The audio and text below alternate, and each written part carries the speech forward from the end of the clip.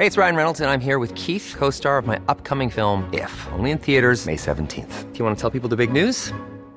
All right, I'll do it. Sign up now and you'll get unlimited for $15 a month and 6 months of Paramount Plus Essential Plan on us. MintMobile.com/switch.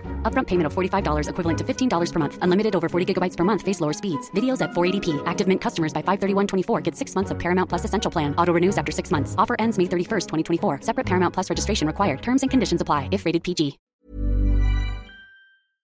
As a bitter, icy cold descends across the land, obviously, it's too cold to go out to the pub, whatever. Families will be huddled across the country playing games, I'm sure, at home. Well, they probably won't be watching TV or something. But if they were, I'm going to contribute my own ideas for a game, which is, let's see how many U-turns Rishi Sunak can do in a defined period of time. The number of U-turns he's got through, given he's not been Prime Minister for very long, he does suck at the job. Let's just be honest, come on. Even if you're a Tory, it's not going well, is it? He's rubbish. Let's just have a little look at some of the U-turns. Numero 1. There was a solemn promise in the last Conservative manifesto to build 300,000 new homes a year. Now, this is quite important. I'll tell you why. Because there are over 1 million households officially languishing on social housing waiting lists.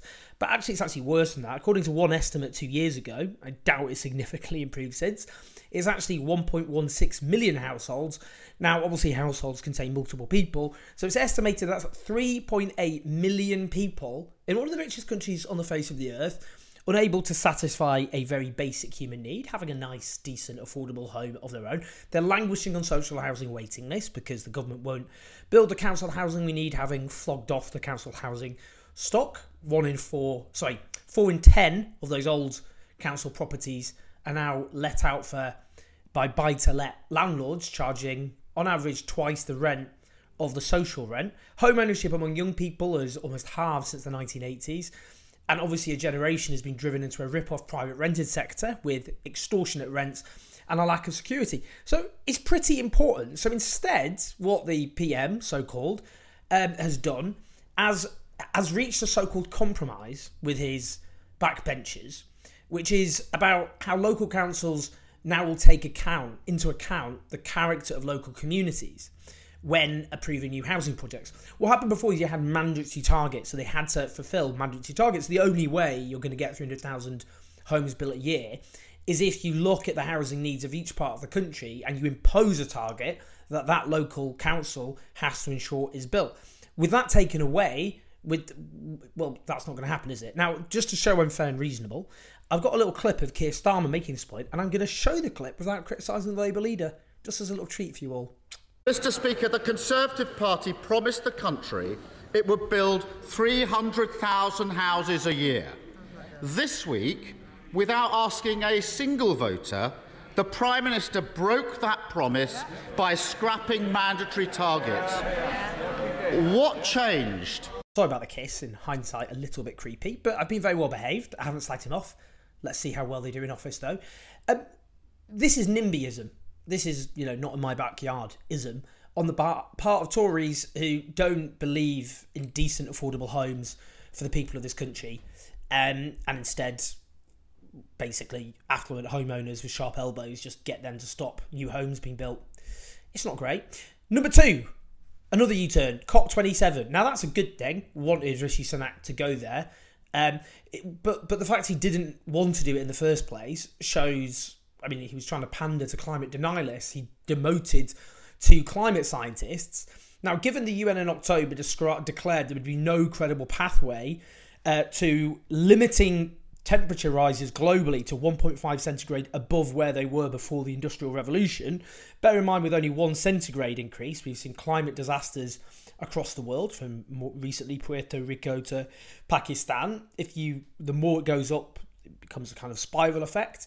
What it means is more extreme weather. It means crop failures. It means famine. It means drought. It means the Arctic Circle going on fire. It means forest fires across the country. It means extreme heat waves.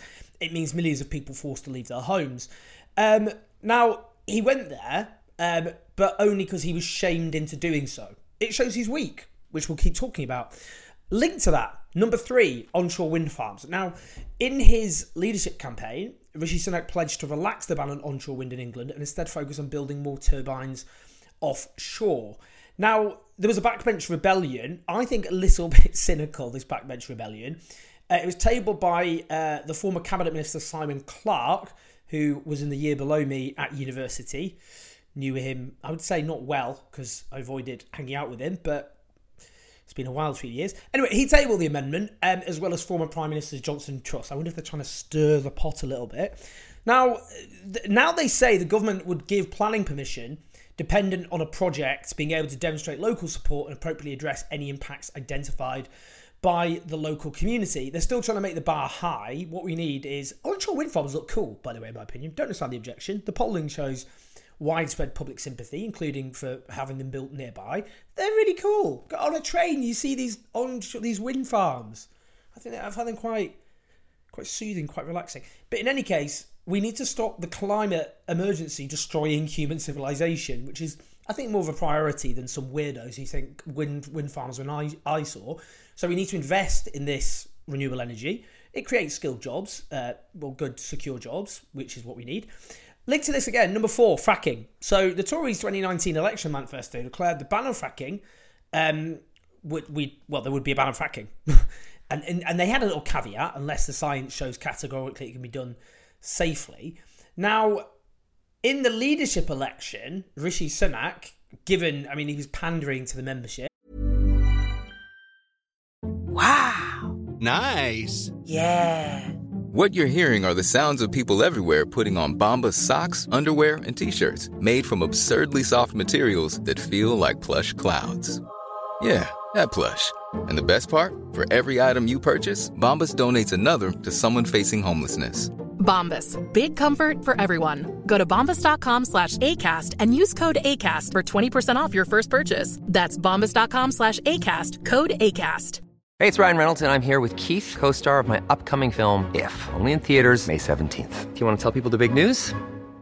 All right, I'll do it. Sign up now and you'll get unlimited for $15 a month and 6 months of Paramount Plus Essential Plan on us. MintMobile.com/switch. Upfront payment of $45 equivalent to $15 per month. Unlimited over 40 gigabytes per month. Face lower speeds. Videos at 480p. Active Mint customers by 531.24 get 6 months of Paramount Plus Essential Plan. Auto renews after 6 months. Offer ends May 31st, 2024. Separate Paramount Plus registration required. Terms and conditions apply if rated PG. He said yes if the local community support it. Now, again, a good thing, but he shouldn't have made a stupid promise in the first place, idiot. Sorry, that's a bit personal, but it is annoying. Now, polling shows minimal support for fracking in this country. There's a risk of earthquakes, threat of water contamination, the impact on nature, and there's also a distraction from renewable energy, which everything needs to be thrown into. But again, it just shows this guy will say one thing to an audience to get elected. I mean, it sounds familiar, but I've put a moratorium on making these criticisms of anybody else for this video. But he makes a promise, which he then obviously doesn't. Well, he's forced to U-turn because it was a stupid thing to promise. Just saying. Let's have a look at another U-turn. Oh yeah, he said he'd review all 2,400 EU laws on the statute book in his first 100 days. Now, he was just showing a bit of leg, obviously, to the levers in the Tory membership. He ended up in a really bizarre situation where he campaigned for Brexit but was seen as kind of Remainery, whilst Liz Truss campaigned for Remain but was seen as sort of Brexity. Absolutely wild. What a world in which we live. So yeah, he said there'd be a new Brexit delivery department to review all of these, but he's U-turned on that. It's not going to create that department. I mean, again, waste of time doing all that. Thank you very much. Not something, obviously, I have any interest in. And would have been used for all sorts of nefarious things, I'm sure. But again, just stupid promises. Stupid promises by a weak politician. He also, I don't think we can forget just how ugly his leadership campaign was, where he was, for example, talking about referring people to counter-terror or counter-extremism legislation if they said bad things about British history. But number 6, linked to that, one of the worst things he came up with was to use cruise ships to put asylum seekers in while their claims are being processed. Now, this is just inhumane, but it's also in violation of the 1951 UN Refugee Convention. You can't just detain people claiming asylum. That is against international law, as well as British law for that matter. I know they don't care about these sorts of things. You know, they don't care about human rights or human rights being codified in law. But they have dropped this particular idea, which doesn't mean, obviously, that they're in any way supportive of the rights of refugees and migrants. They've closed down the safe legal routes to get here. They are obviously sending people to Rwanda. They're making, even though Britain is responsible, I'm afraid to say, for many of the terrible injustices that happen in the world, as well as other Western countries, in terms of the dictatorships that they back, in terms of the wars we've been complicit in, like Afghanistan, lots of Afghan refugees.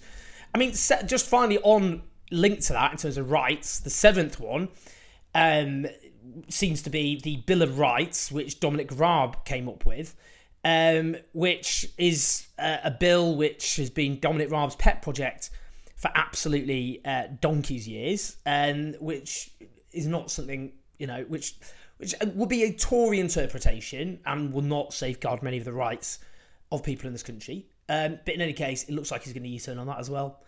I think the point is, he's just a weak Prime Minister. He makes promises for political, when he thinks it's politically opportune, and when he comes under pressure, he folds. He doesn't have a clear political direction, clearly, whatsoever. He's not someone with a clear, coherent vision for the country. He's all over the shop. He's like, like a compass that's just spinning around wildly.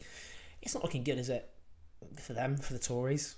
I'm not going to say anything bad about the opposition. I'm just saying that the Tories destroyed themselves pretty comprehensively. And I think it's filtering through that Rishi Sunak is a weak, useless Prime Minister who doesn't have a clear political direction and just bends and folds willy-nilly. It was Tony Benn who once said there were two types of politicians. There is a weather vane, which just spins around, and there are signposts. And this guy is a weather vane.